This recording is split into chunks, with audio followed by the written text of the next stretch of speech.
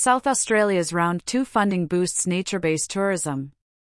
The South Australian Tourism Commission has announced the second round of its $2 million Australian Experience Nature Tourism Fund, ENTF, set to open later this month. The fund is designed to showcase the state's natural landscapes and attract both domestic and international visitors. The first round of the ENTF allocated a total of $485,800 to 18 projects, with a project value of $824,000.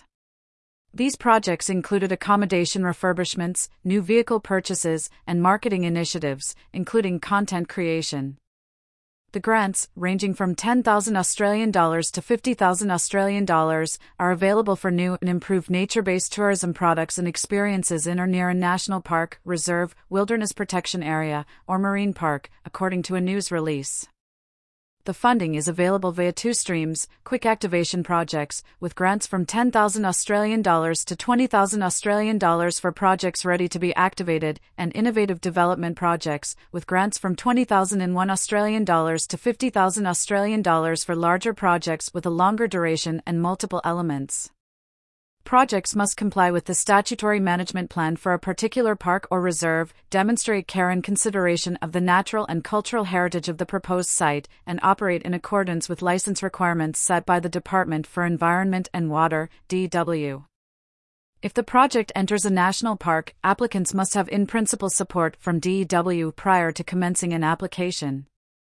There are 4 rounds of funding available through the fund, with $500,000 available each financial year over 4 financial years, commencing from 2022 to 23.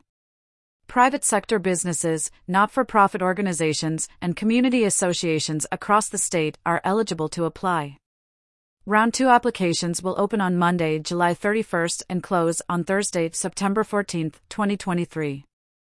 The establishment of the $2 million Australian fund was an election commitment to activate nature-based tourism. The SATC administers the fund in partnership with the Department for Environment and Water, DEW, and the South Australian Government Financing Authority.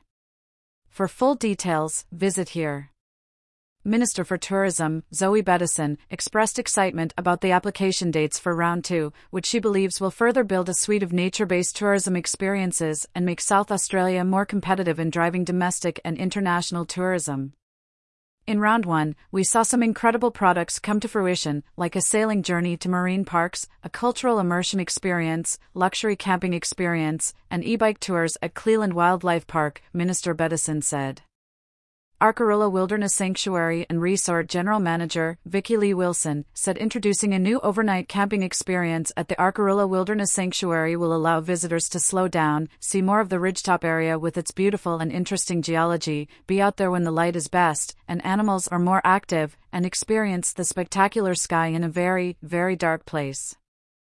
Southern Ocean Walk owner and operator, Barry Dykers, said the Southern Ocean Walk represents a profound opportunity for guests to experience some of South Australia's most spectacular natural scenery.